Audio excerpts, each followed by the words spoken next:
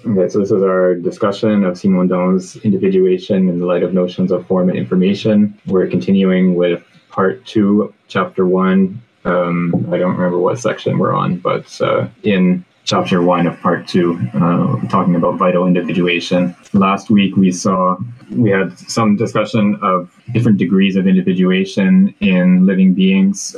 So you can have certain invertebrates that live in colony forms that share a circulatory system, and in other ways are undifferentiated, that they are not split up into individuals in the same way as vertebrates and other organisms are, but there's still this sort of remainder of individuality even in the colony form, insofar as the births and deaths of these sponges or whatever corals are not synchronized. So you have different within the colony, the different corals will be born and die independently of each other. And Simondon also talks about some types of organisms that have alternate forms as either a colony form or an individual form. They live in a colony state, and then an individual is detached from that colony and floats around and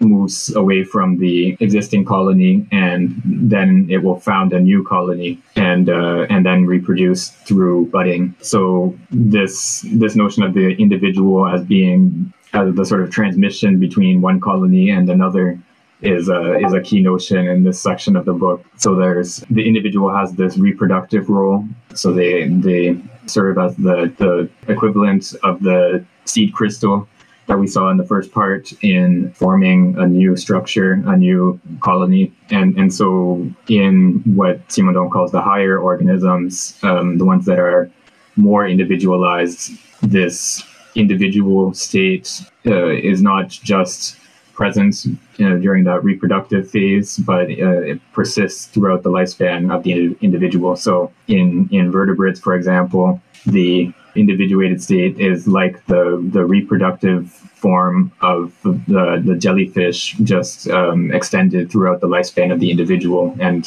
there's no colony form anymore. So, and then we got to close to the end of the subsection where Simondon introduces a distinction between instincts and drives. Sorry, what is the translation? Tendencies and drives, where tendencies are relative to the individual insofar as it acts as a transmission through time, and drives will be related to the individual insofar as they're incorporated into the broader grouping. Right, and so Angus has asked the question in the chat, is Simondon setting up a correspondence between tendencies and the inter-individual societal on the one hand, and drives in the trans-individual on the other? I'm not sure that it lines up quite the right way for that to work.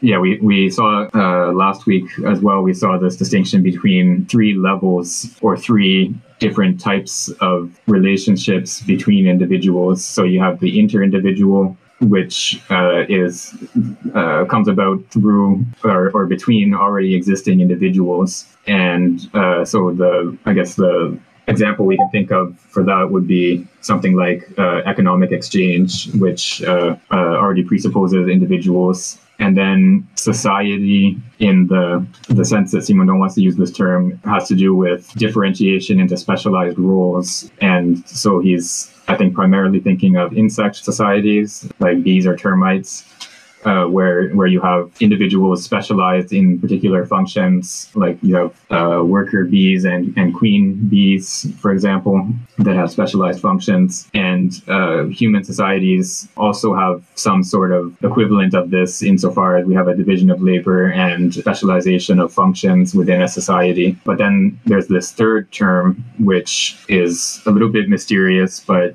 is the one that's specific to Simondon, is the trans-individual, which has to do with a collective individuation, so that it's not between existing individuals, and it's not a differentiation into specialized roles, but it's a sort of formation of a collective, which is a process of individuation. So all that is to say that there's a tripartite distinction between the those three forms of relationship between individuals: the inter-individual, the societal, and the trans-individual. And I don't think it maps on directly to this correspondence or to this distinction between tendencies and drives. But yeah, I'm not 100% sure. And yes, so Angus has posted in the chat about this thanatological aspect of the individual. And this is something that, again, we saw last week, that one of the essential properties of an individual is its capacity to die, essentially.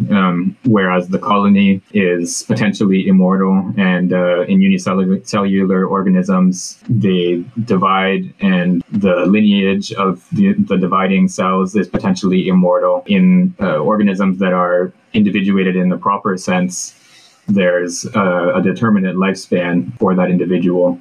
They're born and then they die at a certain point, and that capacity to die is part of what makes up an individual. And I mentioned last time about how there's on the surface a similar thesis in Heidegger about how death is and the finitude of Dasein is part of what makes up the individuality of Dasein. But here for Simondon, that thesis is articulated in a completely different way, because it's a biological individuation that we're talking about, not something like an existential individuation. So yeah, on the question of how that connects to the drive and tendency distinction, yeah, so he's going to, well, I guess we can wait till we see that in the next little bit when we start reading, but he's going to talk about the way that the tendencies belong to the everyday life, and the drives belong to this individuated condition, or the status of the individual as a reproductive, potency or something like that. And so they're connected to the capacity of an individual to die.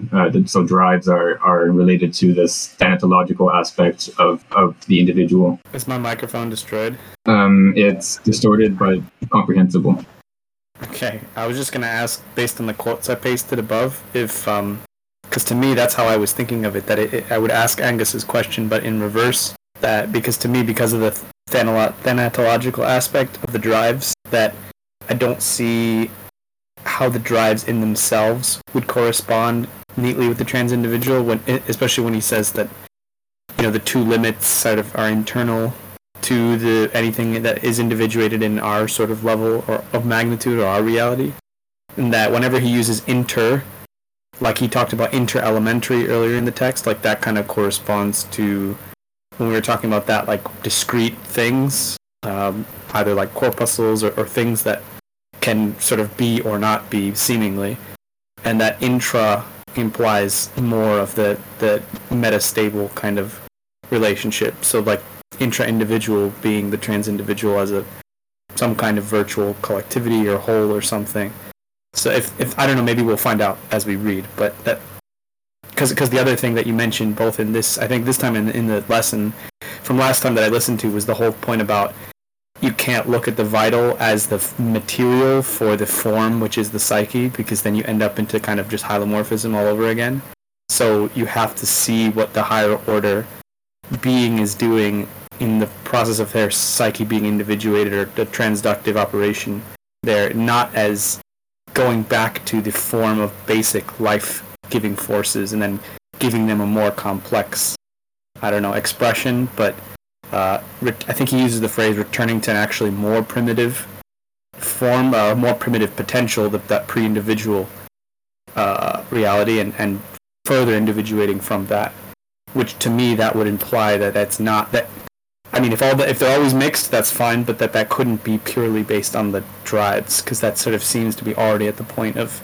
There's even a sort of a critique of need there in the section that we read last time. But yeah, there was that discussion of the way that we shouldn't understand the psyche as a form sort of floating above or imposed on the body as matter. So that reproduces the hylomorphic schema that Simondon was trying to get away from, so that we have to understand the psyche as a further process of individuation after the vital individuation has occurred. Because it's a process of individuation, it has to go back to the pre-individual. It has to sort of re-individuate the organism that is already individuated as a living being. And so this has to do with the notion of a problem or individuation, psychic individuation in particular, as an invention or a discovery of a new dimension that solves the problem and that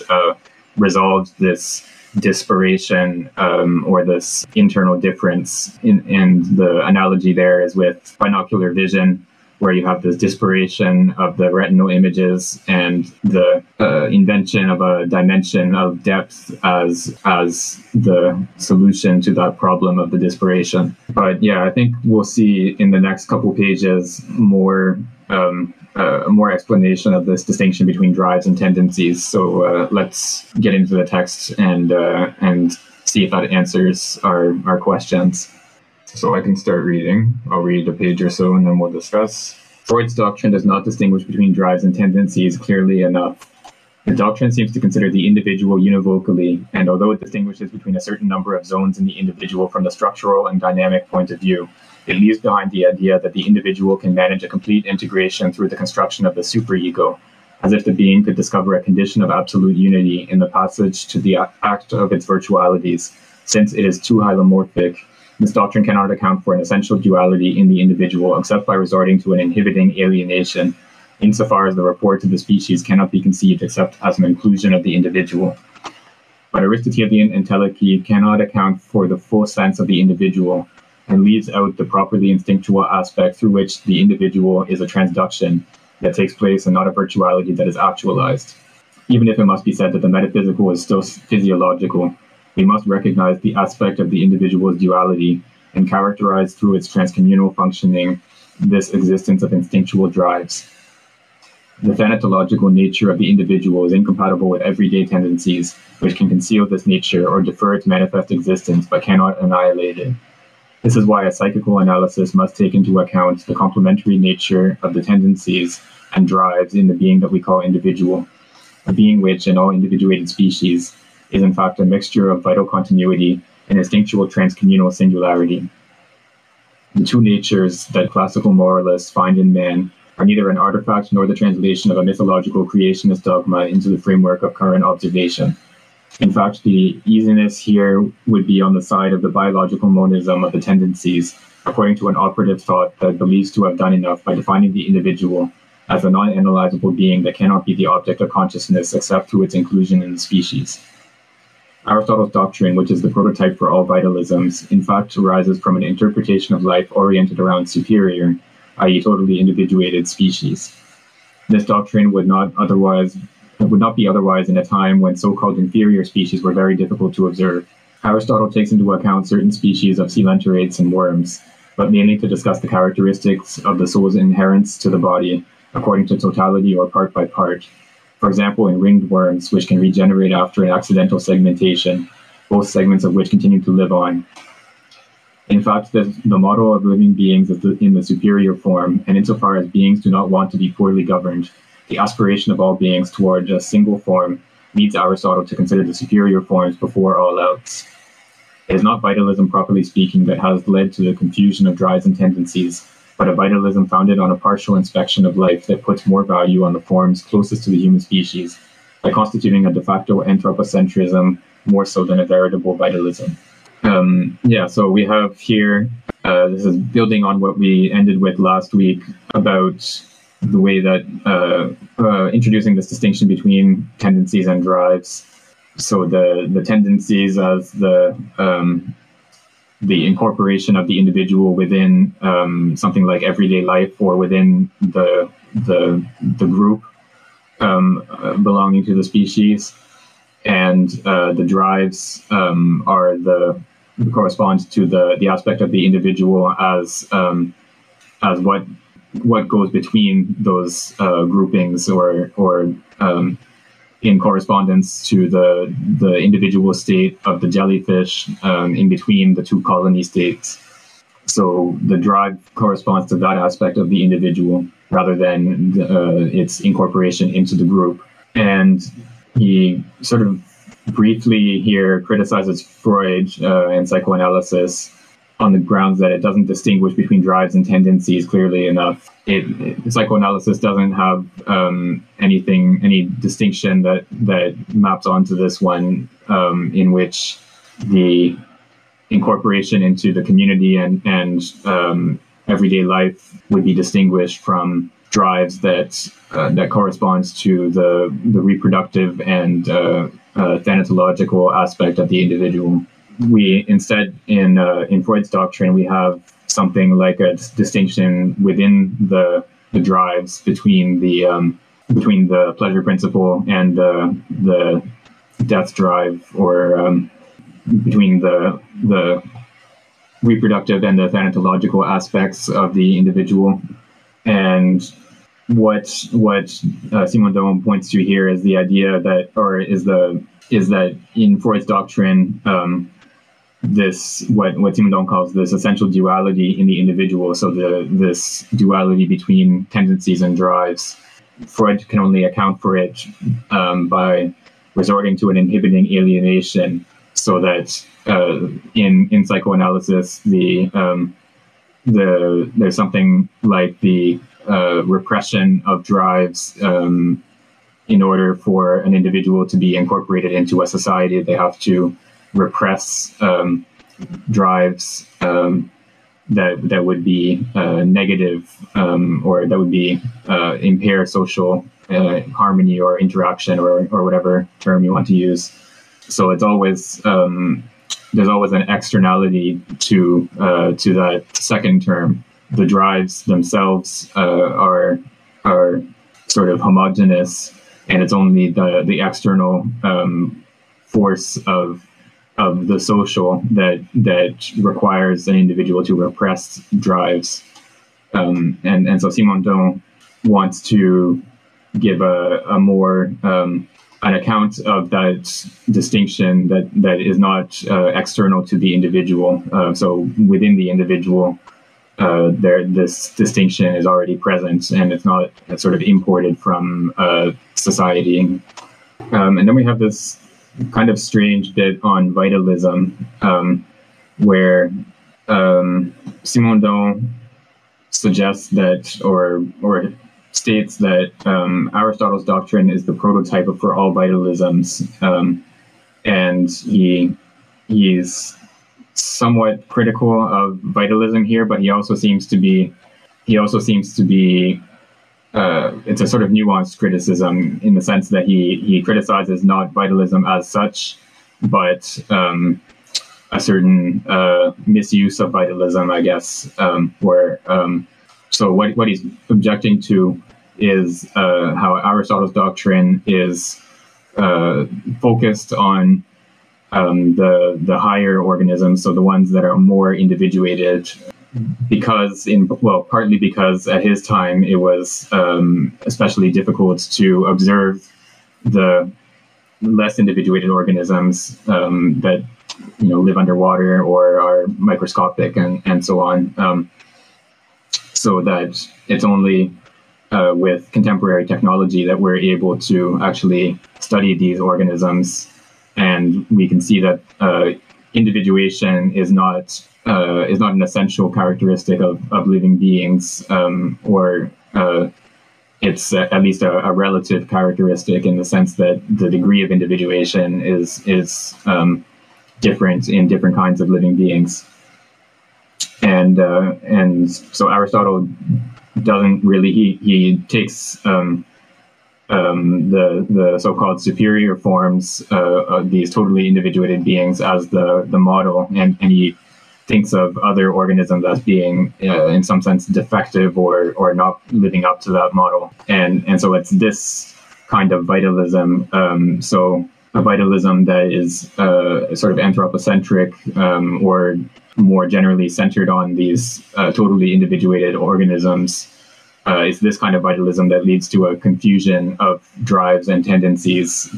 But Simondon seems to leave open the possibility here of a vitalism that would not be subject to this confusion, because it wouldn't focus on the totally individuated organisms. You're asking for a summary of what tendency means, or what? Yeah. Okay. So the tendency is the behavior of the organism, or the functioning of the organism insofar as it's incorporated into the grouping of that organism. So the sort of paradigm that Simondon is thinking of here is the colony state of the way that the jellyfish has its individual state that is free floating, and then it also has this colony form that is rooted and grows by budding rather than reproducing sexually. So yeah, the tendency corresponds to that colony stage, and then in organisms that don't have a colony stage, it would correspond to the integration into the group and into like everyday life of the organism and the way that it goes about getting food and avoiding predators and so on. And then drives, in contrast, have to do with or they correspond to the individual state of the jellyfish. And in organisms that don't have that colony state, the drives correspond to the reproductive capacity of the individual. So the way that the individual serves as a sort of transmission from one generation to the next, and the way that the individual can die, so in reproducing, it produces a distinct individual from itself rather than just continuing its existence in a new form, like in unicellular organisms that just divide and are potentially immortal. And so there's also the distinction between tendencies and drives also brings about as a sort of consequence, there's the tendencies are shared between individuals, and there can be some sort of harmony of tendencies between individuals, so that for a variety of different species, there's some sort of gregarious tendency or something like that. Like they will tend to want to be with other individuals of the same species and form some sort of social grouping, whereas the drives are opposed to the social organization. So they have to do with the reproductive capacity of the individual, and so they sort of disrupt the social organization, and so they have this sort of they present a certain danger to the social organization and to the existing social order. Okay, so I think we can go on to the next page if someone else would like to read from Furthermore, a Vitalism. Furthermore, a vitalism that ignores the distinction between functions relative to the tendencies and those relative to the drives cannot establish a difference between functions in themselves and the structural dynamisms that allow for the operation of these functions by maintaining the stability of vital characteristics. Thus, quote unquote, the death drive cannot be considered symmetrical with the life drive. Instead, the death drive is the dynamic limit of the operation of the life drive and is not another drive. It appears as the mark of a temporal threshold beyond which this positive drive no longer operates, either because the transductive role of the isolated individual is achieved, or because it is complete, or because it has failed, and because the pure individual's quantum of duration has been exhausted. It marks the end of the pure individual's dynamism. The tendency for beings to persevere in their being, in the sense of the Spinoza conatus, pertains to an instinctual ensemble that leads to the quote-unquote death drive. It is in this sense that a relation of the reproductive drive and the death drive can be discovered, since they are functionally homogeneous. Conversely, the reproductive drive and the death drive are heterogeneous with respect to the different tendencies, which are tendencies of continuity and socially integrable reality. In superior species, the alternation of the individual stage and the colony stage is replaced by the simultaneity of individual life and society. something which complicates the individual by placing it in a twofold bundle of individual, drive, and social tendencies functions. Yeah, so we have so here he points to the way that Freud's death drive is, on the one hand, is opposed to the pleasure principle, or the reproductive drive, as Simondon calls it here. But then, on the other hand, they're related to each other as well. So Freud, in Beyond the Pleasure Principle, characterizes the death drive as being a sort of effort of the organism to return to the non-living state through its own means. So there's a sort of resistance to an external death, to external dangers, but it's in the service of sort of returning to non-living state, non-living matter, through its own internal evolution or internal development. So a living being has this inherent tendency towards death in its internal development. Yeah, but so because it has this internal drive towards its own end, it resists external forces that would tend to bring about its death prematurely. So the sort of life side and the death side are interlinked with each other of this drive, and so the pleasure principle and the death drive are, even though they're opposed to each other, they're related to each other at the same time. And so Simondon argues that these two drives for Freud are homogeneous. They have. He puts those two drives on one side with the individual role, the role of the individual as a reproductive capacity and as a being that is capable of dying. So he puts those two on one side, and then the role of the individual, or the function of the individual as a member of a social group, he puts on the other side.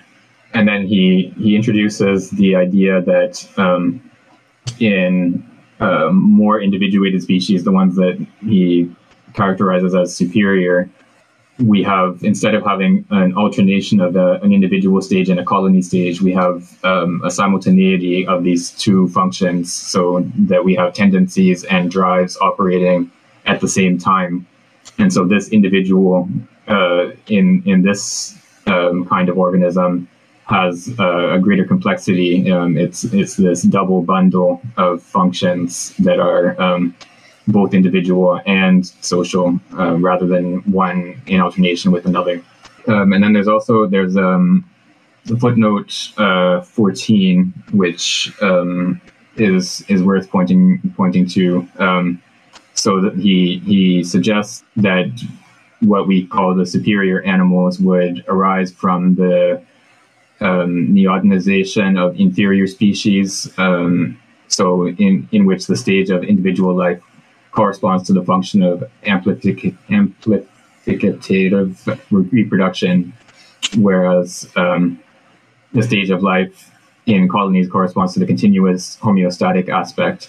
And so the two tendencies, the two functions of tendencies and drives are incorporated in the individual, because the individual in these so-called superior species is sort of preserves that larval stage throughout its lifespan, or that reproductive stage. So rather than having an individual stage that then forms a colony, that individual stage survives, and that sort of juvenile stage is preserved throughout the lifespan of the individual. And there's a distinction between individuals and organs in a couple pages earlier, when he's talking about the colonies of corals and other similar organisms, where So in the colony, you have some sort of differentiation of the different pseudo individuals. So you have certain pseudo individuals that specialize in defense of the colony, and others that specialize in reproduction, and others that specialize in nutrition, and so on. And so, to some extent, they would correspond to organs of a larger individual. But the distinction that Simondon makes is that because they can be born and die in an unsynchronized manner, they don't make up an individual, because in an individual, in the proper sense, the organs don't die independently of the organism as a whole. So in an individual, you have three layers. You have the level of the individual, you have the level of the organs, and then you have the level of the cells within the organs, which do die, and they're born and die independently of the organism as a whole. Whereas in the case of the colony, you just have the individuals or the quasi-individuals that make up the colony. You'd only have two layers rather than three. So yeah, that's the distinction between individuals and organs. Okay, so I think we can go on to the next subsection and read a page or so if someone else would like to read. Subsection 2, the individual as polarity, functions of internal genesis and of external genesis. The method that emerges from these preliminary considerations requires us not to be primarily preoccupied with hierarchically organizing the levels of vital systems, but to distinguish them in order to see what the functional equivalences are that allow for vital reality to be grasped throughout these different systems by developing the whole range of vital systems instead of classifying them in order to hierarchize them. According to our initial hypothesis, life is deployed through transfer and neotenization. More than a continuous or dialectical progress, evolution is a transduction. Vital functions should be studied according to a method of equivalence that posits the principle by which there can be an equivalence of structures and functional activities. From pre-individual forms to individualized forms, relations of equivalence can be revealed by passing through the mixed forms that include alternating individuality and transindividuality according to the interior or exterior conditions of life.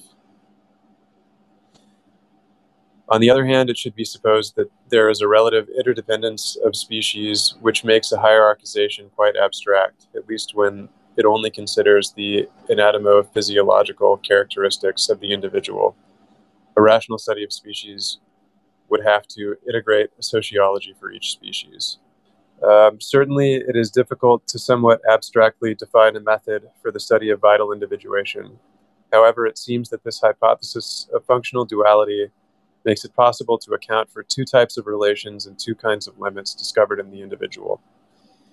In a first sense, the individual can be treated as a particular fragmentary being, an actual member of a species, a detachable or not currently detachable fragment of a colony. In a second sense, the individual is what is capable of transmitting the life of the species and constitutes the depository of specific characteristics, even if it should never be called upon to actualize them in itself. As a carrier of virtualities which do not necessarily take on a sense of actuality for it, it is limited both in space and time.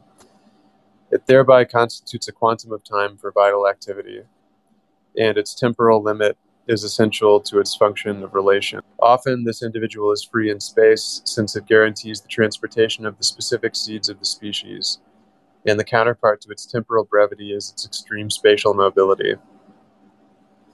According to the first form of existence, on the contrary, the individual is a fragment of a currently existing whole, in which it is inserted and which limits it spatially as a fragmentary being. As a fragmentary being, the individual possesses a structure that allows it to grow. It is polarized inside itself, and its organization allows it to incorporate alimentary matter either through autotrophy or by starting from already elaborated substances.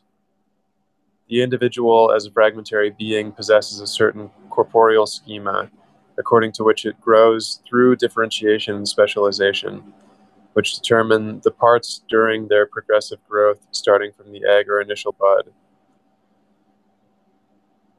Certain studies on regeneration, particularly those dedicated to the freshwater planarian, which is a flatworm, show that the capacity of regeneration comes from the elements that conserve a germinative capacity even when the individual is an adult, and that these elements have a kinship with the sexual cells. Nevertheless, the capacity of development does not suffice to explain regeneration. Even if we introduce the action of a hypothetical substance like the organism, oh my god, this sentence is never ending, which is meant to explain induction exerted by a terminal element, for example, a head that can be grafted anywhere onto the body of a flatworm. In order for this induction to be carried out, a certain number of secondary elements, probably including physical mechanisms and hormonal dynamisms, must be presented. Yet above all, after the segmentation of the egg, there needs to be the intervention of a principle or organization that, and determination that leads to the production of different organs of the being. So he's again elaborating on this functional duality of the individual. So the same duality that we find in the distinction between tendencies and drives. So we have the same thing here, where you have the aspect of the individual insofar as it's a portion of the totality of the species, and you have the aspect of the individual insofar as it is a bearer of the species characteristics and something that is capable of reproduction. So that first element corresponds to the colony stage of the organisms that have this colony form, and the second element corresponds to the individual stage of those types of organisms. And then, so in the more individuated organisms, both of those forms of individuality coincide temporally, but they're still distinguished functionally. And so we have the individual as something that is capable of reproduction, has this limitation on lifespan, so it's something that is also capable of dying once it's carried out its reproductive function. But it also, at the same time, has the spatial mobility that the colony form of the organism doesn't have. And I think he also, at some point in this chapter, talks about the relation between a plant and its seed. So the plant is fixed in the ground, whereas the seed travels around, and so the individual form of the plant is the seed, the reproductive organ of the plant. And within the first form of the organism, so the organism as a portion of the species, and corresponding to that colony form, we have the organization of the individual as that has that internal polarization. So it's related to its environment in terms of a more and less, or a plus and minus sign.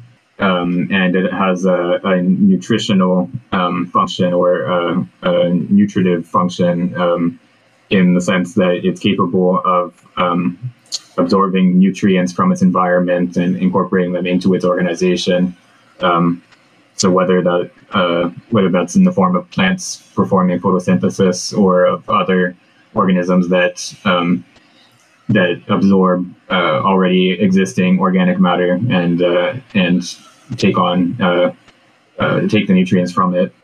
He brings up this question of regeneration of organisms. So there are, of course, many organisms that are capable of regeneration when they're like worms that if they're cut in half, both halves will be able to survive and will regenerate the missing portion.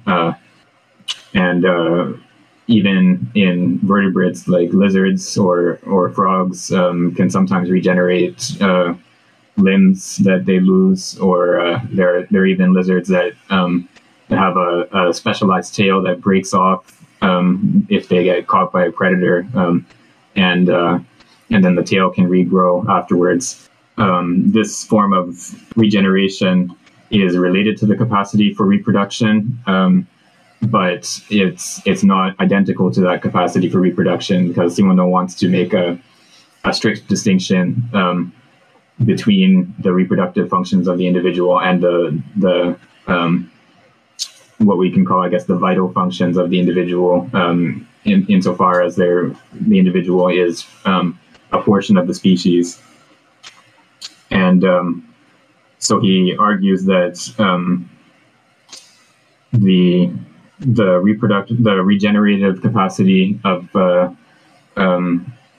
individual, even though it has this relationship to the reproductive capacity, it's subordinated in some sense to the general organization of the individual.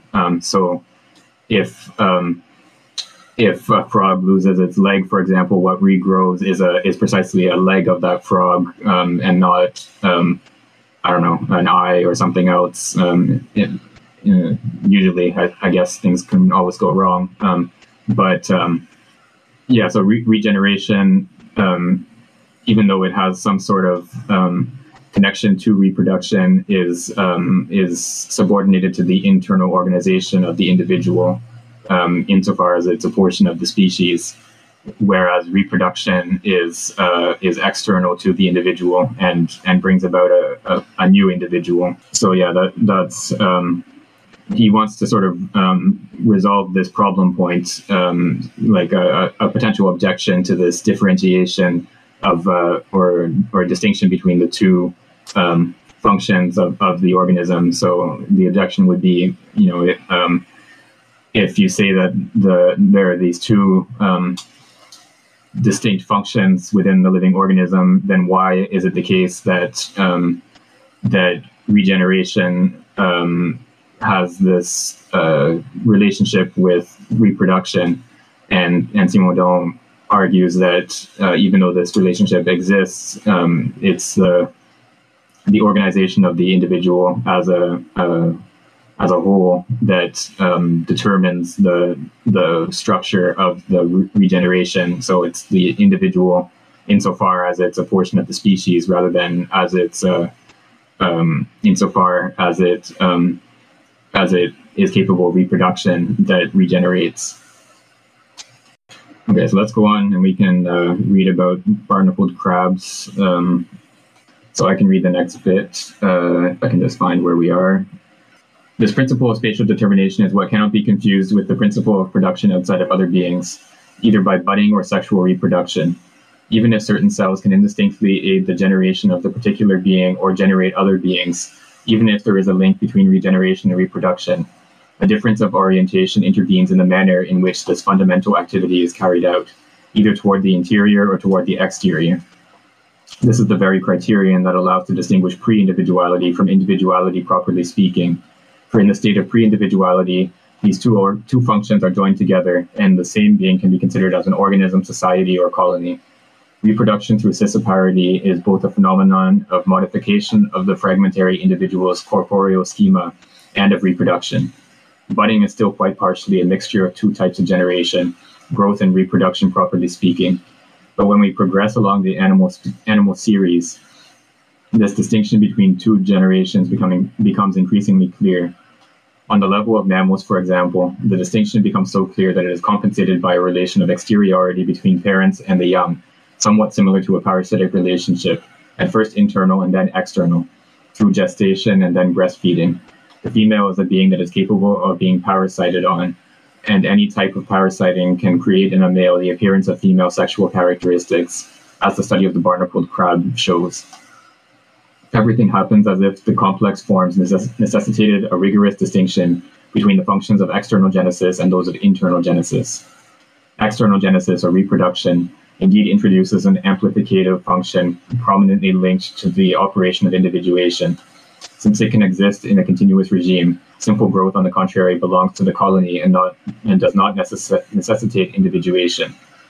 This distinction is made clear by the extremely precocious detachment of the young, instead of developing as a bud, is an independent being, a parasite of the parent, but entirely distinct from it in its internal organization. Gestation corresponds to this anatomical separation, compensated by a nutritive relation. The quantity of organized matter that detaches from the body of a mammal in order to form an egg is less considerable than what detaches from a bird. Gestation, which makes possible the anatomical separation of the young while maintaining the alimentary relationship, authorizes the slowing of the growth of the young and accentuates fetalization, according to the hypothesis of Bulk, which sees in this principle one of the reasons behind evolution. The less rapid maturation of the individual allows it to be dedicated to a longer formation through learning during the time when the nervous centers are still receptive, i.e. before adult age. However, if we consider these various characteristics of vital organizations, we see that the two functions of the individual conserve their distinction, and that this distinction increases when the individual becomes more developed. In a simple vital organization, these functions are antagonistic. They can only be fulfilled successively or entrusted to different forms. When the individual is sufficiently developed, it can guarantee the simultaneous fulfillment of two functions due to a more complete separation of operations relative to each of these functions. Reproduction then becomes the act of all individuals, all of which also possess the exercise of other functions. The individual is therefore the system of compatibility of these two antagonistic functions that corresponds, for the former, to the integration into the vital community, and for the latter, to the amplificative activity of the individual through which it transmits life by generating its young. Internal organization corresponds to another type of being than reproduction. In totally individualized species, reproduction and the actual organization are joined together in the same being. Somatic and germinal functions are made compatible in individual existence, since the stage of life in colonies has disappeared. So yeah, we have here this distinction between internal generation and external generation. And yes, he does describe the crystal as amplificative, so that there's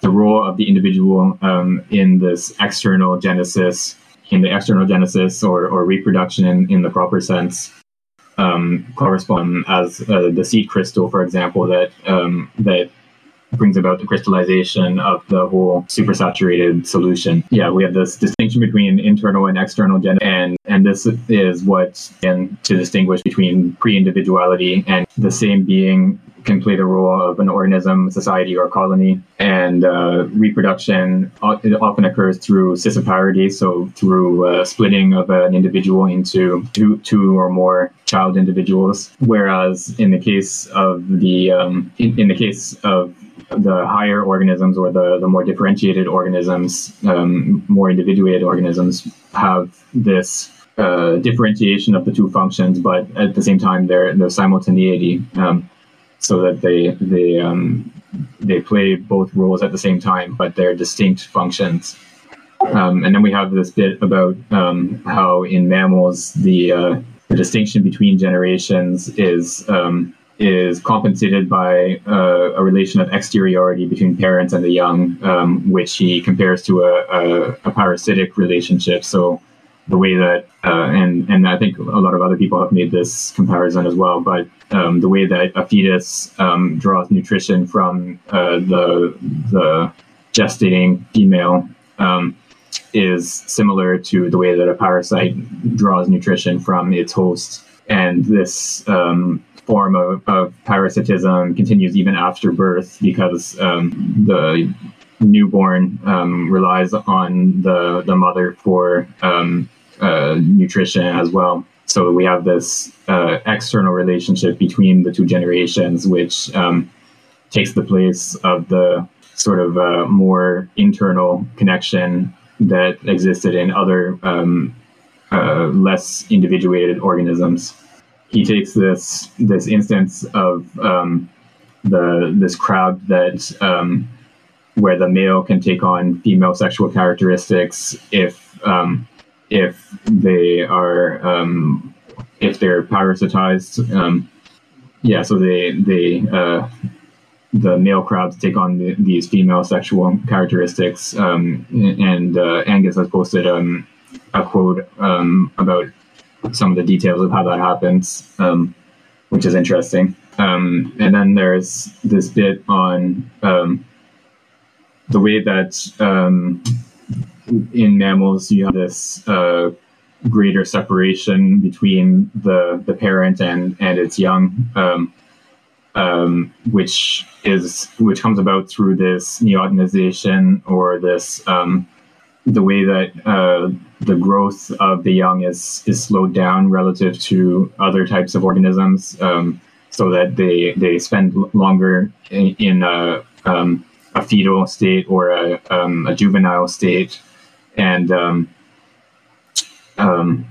so there's this sort of evolutionary hypothesis that this slowing down of development, or this spending more time in the juvenile state, would lead to more complex organisms, in a sense that they are capable of learning from their environment, and incorporating information about what the world is like around them in a way that adult organisms are no longer capable of doing, or organisms that are born or hatch in a form that where they are sort of more developed, rather than having this prolonged juvenile state. And then we have this last bit where he talks about how the individual is a system of compatibility between these two antagonistic functions. So the one function that corresponds to the integration into the vital community, and then the other function that corresponds to the amplificative activity of the individual, through which it transmits life by generating its young.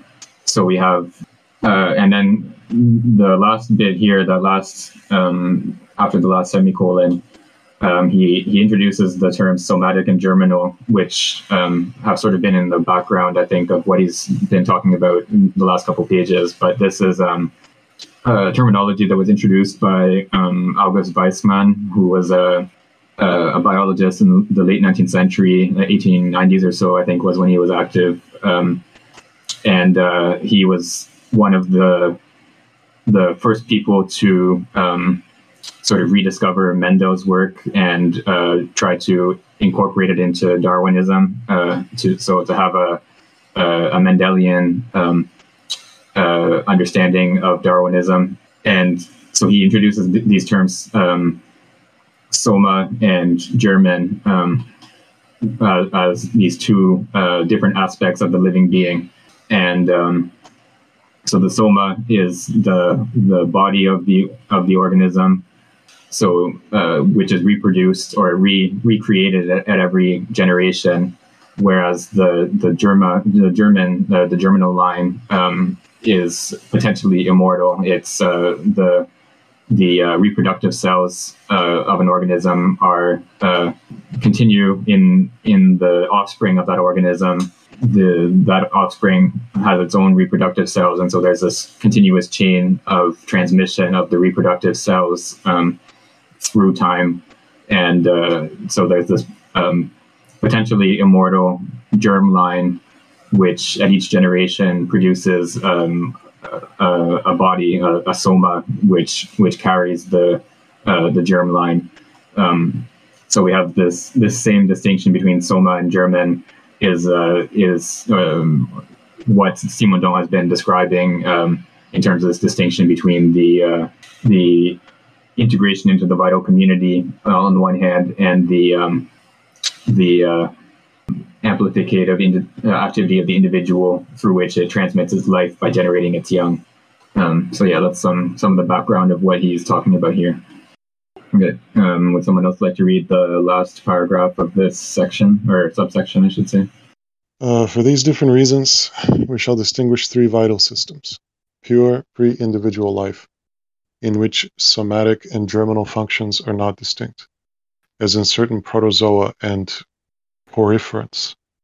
Meta-individual forms, in which somatic and germinal functions are distinct but need to be carried out by a specialization of individual action that involves a specialization of the individual according to somatic or germinal functions. And lastly, totally individualized forms, in which the germinal functions are delegated to the same individuals as those that carry out the somatic functions. Then there is no longer colonies, but a community or a society. Transitional forms can be found among these three groups, particularly in insect societies, which are often constituted due to the organic differentiation of the members, some of whom are reproducers, soldiers, workers, etc. In certain societies, the age in individual development intervenes as a principle of selection between the different functions that are thereby successively fulfilled, which is a principle of unity requiring a lesser complexity of individual structures than when the individual simultaneously fulfills somatic functions and germinal functions. In this sense, we can consider life forms singularly represented by individual beings as equivalent to alternating forms, colony and separate individual, in which the passage to the colony stage would never be produced, since the individual generates other individuals instead of founding a colony that will emit separate individuals. In the alternating form, the colony is like the completion of the individual. The individual is younger than the colony, and the colony is the adult state after the individual, which, mutatis mutandis, is comparable to a larva of the colony.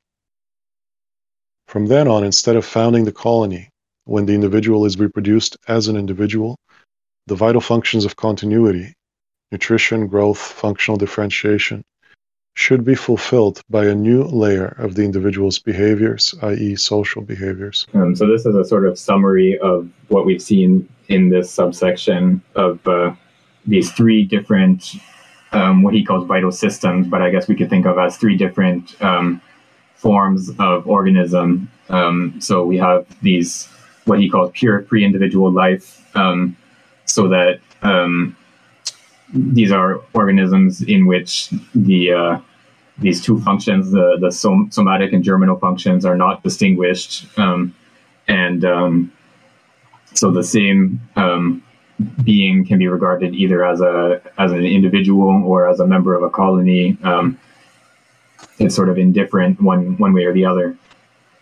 And then we have the meta-individual forms, what he calls meta-individual forms, in which we have distinct somatic and germinal functions, but they are specialized to different individuals, so that, for instance, beings that have a larval form, which carries out certain functions, and then an adult form that reproduces. There are certain insects where the adult form is not even capable of nutrition. It doesn't have a mouth or digestive organs. The only thing it can do is reproduce. And so these are the types of organisms that he characterizes as meta individuals. And then the individuals in the proper sense, the totally individualized forms, are ones in which the germinal and somatic functions exist in the same individual, but these individuals, they don't reproduce by founding a colony. They reproduce other individuals, and he's thinking primarily here of mammals, I think, but we could also point to birds or maybe other vertebrates as well. These totally individuated beings, they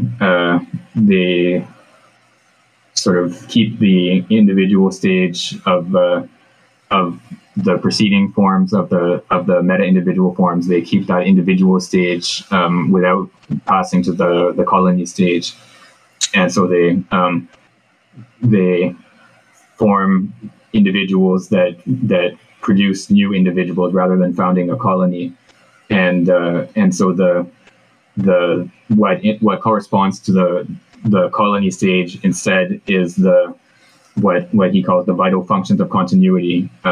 So nutrition, growth, and functional differentiation, which are which take the form of social behaviors in these organisms, so that they're incorporated into the community through their behavior rather than through the formation of something like a colony. Okay, so we can go on to the next subsection, which is, I think, longer, so we won't be able to finish it today, but we can start it at least. Okay, so I'll read the first page or so. Subsection 3, individuation and reproduction. The essential function of the living individual qua individual, distinct from a colony, is amplification, discontinuous propagation, for example, with the change of location. It can then be asked, what is at stake in reproduction? Death is the fatal termination of every multicellular organism, but the former results from the latter's functioning and not from an intrinsic property of living matter. For Rabot, the intrinsic property of living matter resides in this incessant process of destruction and reconstruction in accordance with exchanges with the exterior, which constitutes its metabolism. In a unicellular organism, if reconstruction compensated destruction, and assuming that in this process non-assimilated materials do not accumulate to the point of hindering its functioning, the organism would remain indefinitely comparable to itself. However, according to Rabot, this illusion of the immortal individual nearly corresponds to a mental construction. Two facts modify the individual. The first is that metabolism is effectuated in constantly changing conditions. New masses of protoplasm identical to the preceding masses do not necessarily result from the reconstruction of living matter. Hence, not only the quantity and quality of the materials in question, but also the natures of the external influences vary incessantly. The second fact is that the rapport between the elements of which the individual mass consists change depending on their influences, and their change sometimes leads to a sort of disequilibrium. This particularly includes the nucleoplasmic rapport, i.e. the one established between the bulk of the nucleus and the cytoplasm.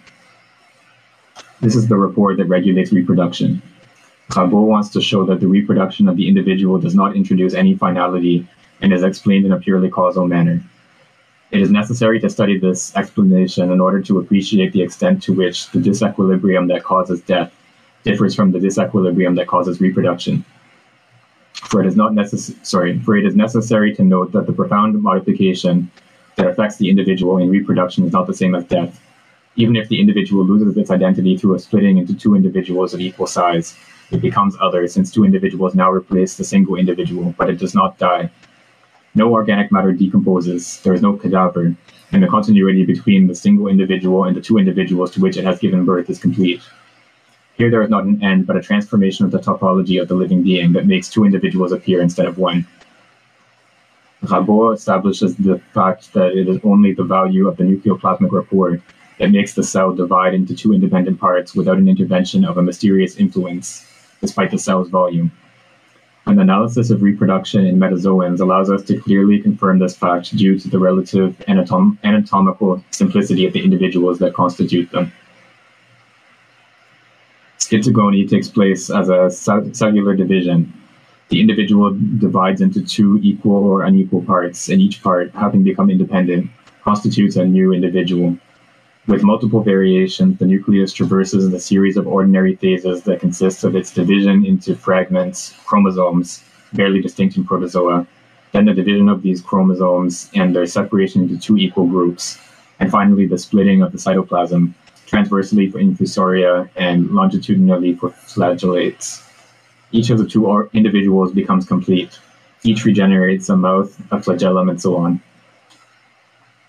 In other cases, the individual first secretes a layer of cellulose within which it divides into a series of individuals considerably reduced in size. And these individuals either resemble the initial individual or are different from it, but each of them afterwards rapidly resumes its specific aspect. Schizogony consists in the fact that the individual multiplies in isolation without the intervention of the fertilizing action of another individual of the same species. Right. So Angus has posted in the chat here a comment about reproduction. So he says, it seems like in reproduction, everything is preserved. whereas in death, something is lost. So something like autonomy would be an intermediate case where, for example, a lizard's tail is lost even though the lizard regenerates the tail. Yeah, that sounds right to me. So what distinguishes the reproduction of unicellular organisms from death is precisely that there's no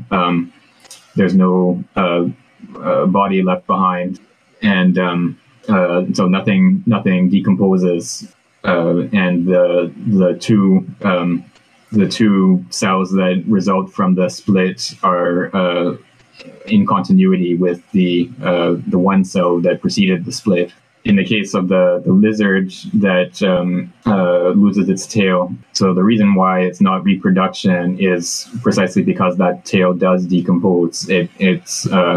The tail dies after being separated from the lizard. So it's not reproduction because the tail doesn't regrow a remaining body in a way that some worms can regrow the rest of the body if they're cut in half, for example. Yeah, so that's why the lizard that loses its tail is not a case of reproduction.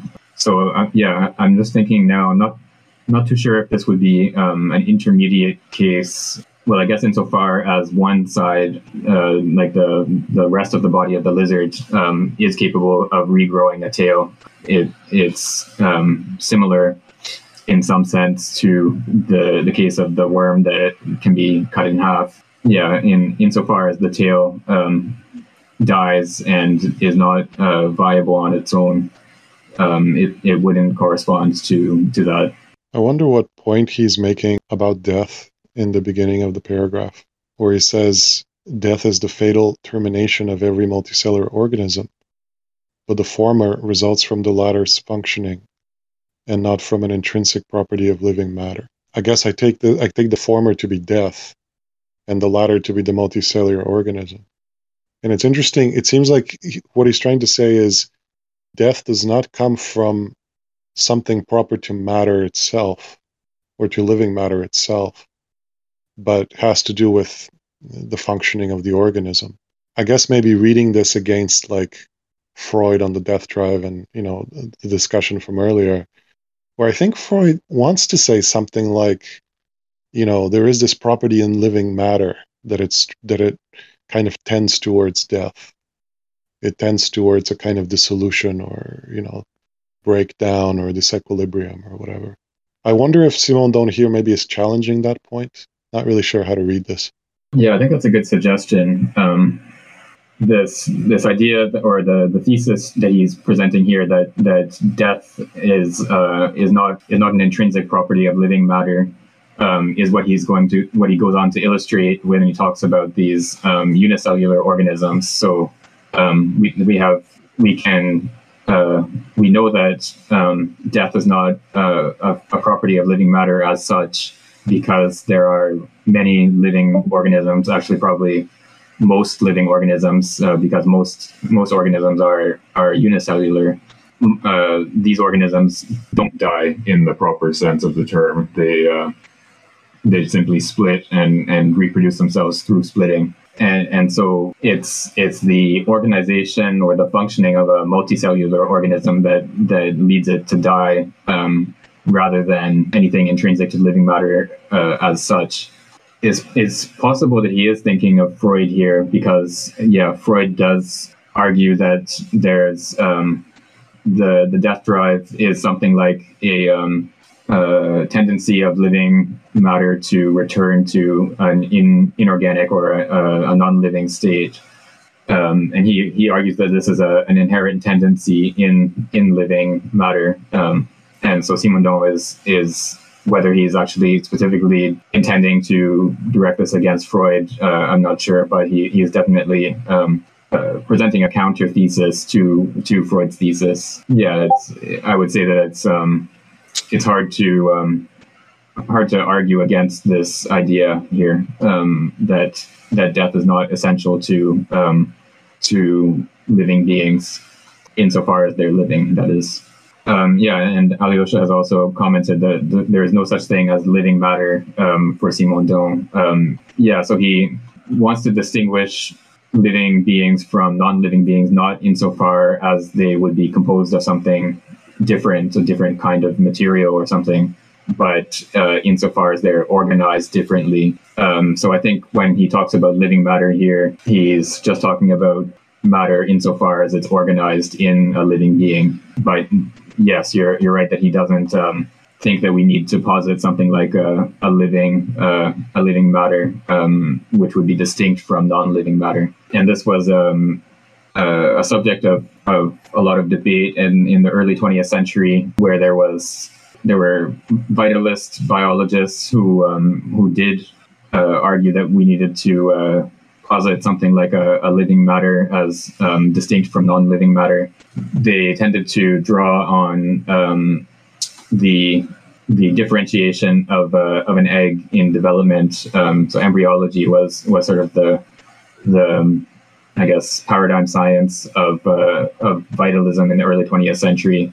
So you have an egg which is undifferentiated, which takes on a differentiated form in development. It also they also pointed to the way that the egg has, if you intervene in the process of development, if you, for example, cut off a portion of the egg in the early stages of development, then it's not as if the organism will develop like missing a portion of its body or something like that.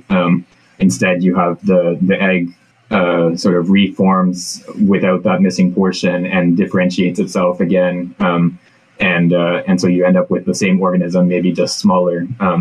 But the differentiation of the organism into its different organs and systems is still the same.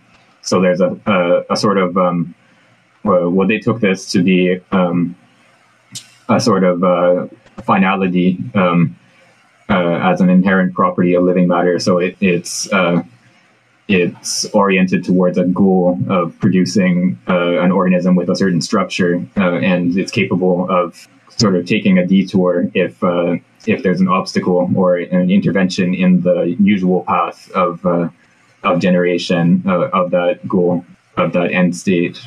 And so they took this to the vitalists took this to be an inherent property of living matter, that it would have this finality or goal-oriented nature, as opposed to non-living matter, which has a purely causal structure.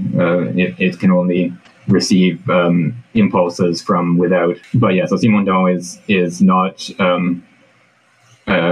sort of taking up that vitalist position, but I think he is to some extent appreciative of some sort of vitalism, like we saw a little bit earlier. When he criticizes a certain vitalism, he's quite careful to say that this is a sort of misuse of vitalism, or a mistake that vitalism can make, but is not a necessary consequence of vitalism. So yeah, I think Simondon wants to sort of find a way of taking those ideas from vitalism, but without having to posit something like a living matter as distinct from non-living matter. And there's this a sort of reflection of this vitalism versus mechanism debate, just sort of in passing in this passage here, when he says Rabot wants to show that the reproduction of the individual does not introduce any finality and is explained in a purely causal manner. So Rabot here is taking a mechanist's position, which would explain reproduction in terms of the causal impact on the organism. So the presence of certain chemical substances would bring about the splitting of a cell, for example, or certain environmental conditions surrounding the individual would bring about the split and bring about reproduction, something along those lines, rather than having reproduction being something that is goal-oriented. So yeah, that's what is behind that little sort of aside that Simondon makes there. Okay, so I think we have time to read one more of these big paragraphs, and then we'll wrap it up for today. So I think we're at on the contrary, if I'm not mistaken. On the contrary, in still other cases, multiplication only begins after the union of two individuals. Depending on the milieu, this conjugation or pairing can be temporary, as in infusoria. After interlocking on a portion of their surface, the two individuals exchange a pronucleus with each of their partners, and then they separate and multiply through simple division. In these infusoria, the two modes of reproduction, gamogeny and schizogeny, alternate according to the conditions of the milieu. Furthermore, in gamogeny, the two individuals are perfectly similar. Neither can be qualified as male or female. The conjugation can also lead to the fusion not only of two pronuclei, but also of two whole individuals that are in a state of total fusion, at least for a while. It is furthermore quite difficult to say if the individuality of two beings that fuse is conserved. In fact, their nucleus undergoes two successive divisions. All the products of division degenerate, except one. The remaining two non-degenerated products of the two nuclei fuse, but this mutual nucleus immediately divides, and the fused mass in turn divides and produces two new complete individuals. Would there be a conservation of the individual identity of two infusoria in the non-degenerated masses of nuclei at the moment of the fusion of two nuclei? It is hard to answer this question. This example is taken from the case of the actinophorid.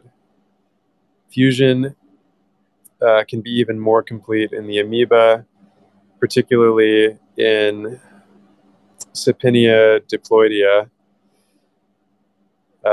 which normally possesses two nuclei. The nuclei of each individual and then the two individuals fuse together, but each nucleus divides separately while losing a part of its substance. Then the rest of the nuclei gather together away from the rest of the nucleus of the other individual without fusing. A single binuclear individual forms in this way and then multiplies. In this case, the nucleus of each initial individual remains, or rather the rest of this nucleus, in the individuals that arise from multiplication through the division of the intermediary binuclear individual. Male and female cannot be distinguished in this procedure.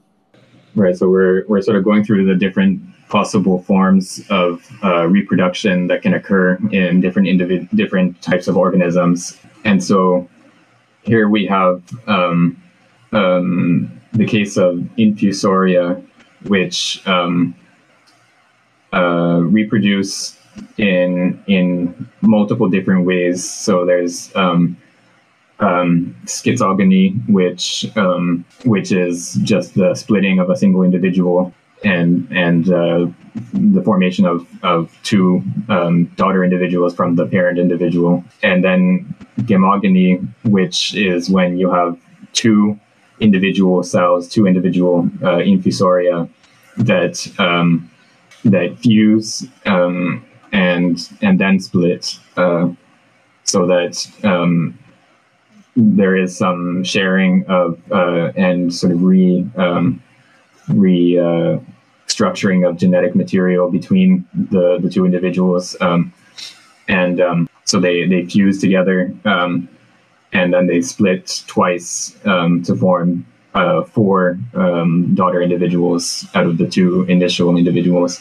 And depending on the species of the infusoria that are under discussion here, so depending on the species, they sometimes the nucleus, the nuclei of the two individuals will fuse, and sometimes the nucleus remains separate, and so it's hard to decide or determine whether the two individuals that fuse preserve their individuality or not. In some cases, it seems like they're completely fused, and they don't have any individuality remaining, and then they split twice to form four new individuals.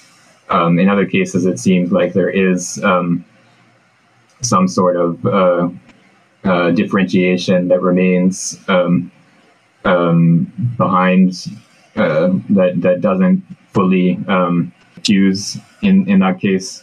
But so in the case of these amoeba, you have the cell nuclei which contain the genetic material that fuse together, and then each nucleus divides separately. So they and then a single individual forms in this way and then multiplies. So you have alternation between the formation of a fused individual through gamogamy, and then the formation of other individuals that are split from the initial individuals.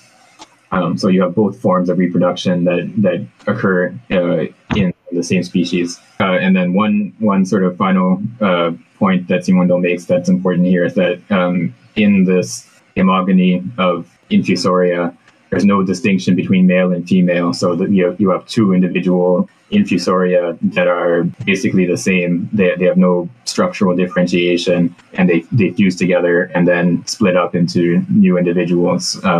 So you don't have, it's not sexual reproduction, properly speaking, because there's no differentiation between the two individuals. Okay, so I think we can probably end here for today, and we'll pick up from the top of 191 next time, and we'll learn all about amoeba and different types of cells and the way that they reproduce. Yeah, so thank you everyone for questions and contributions and for showing up today, and see you all next week.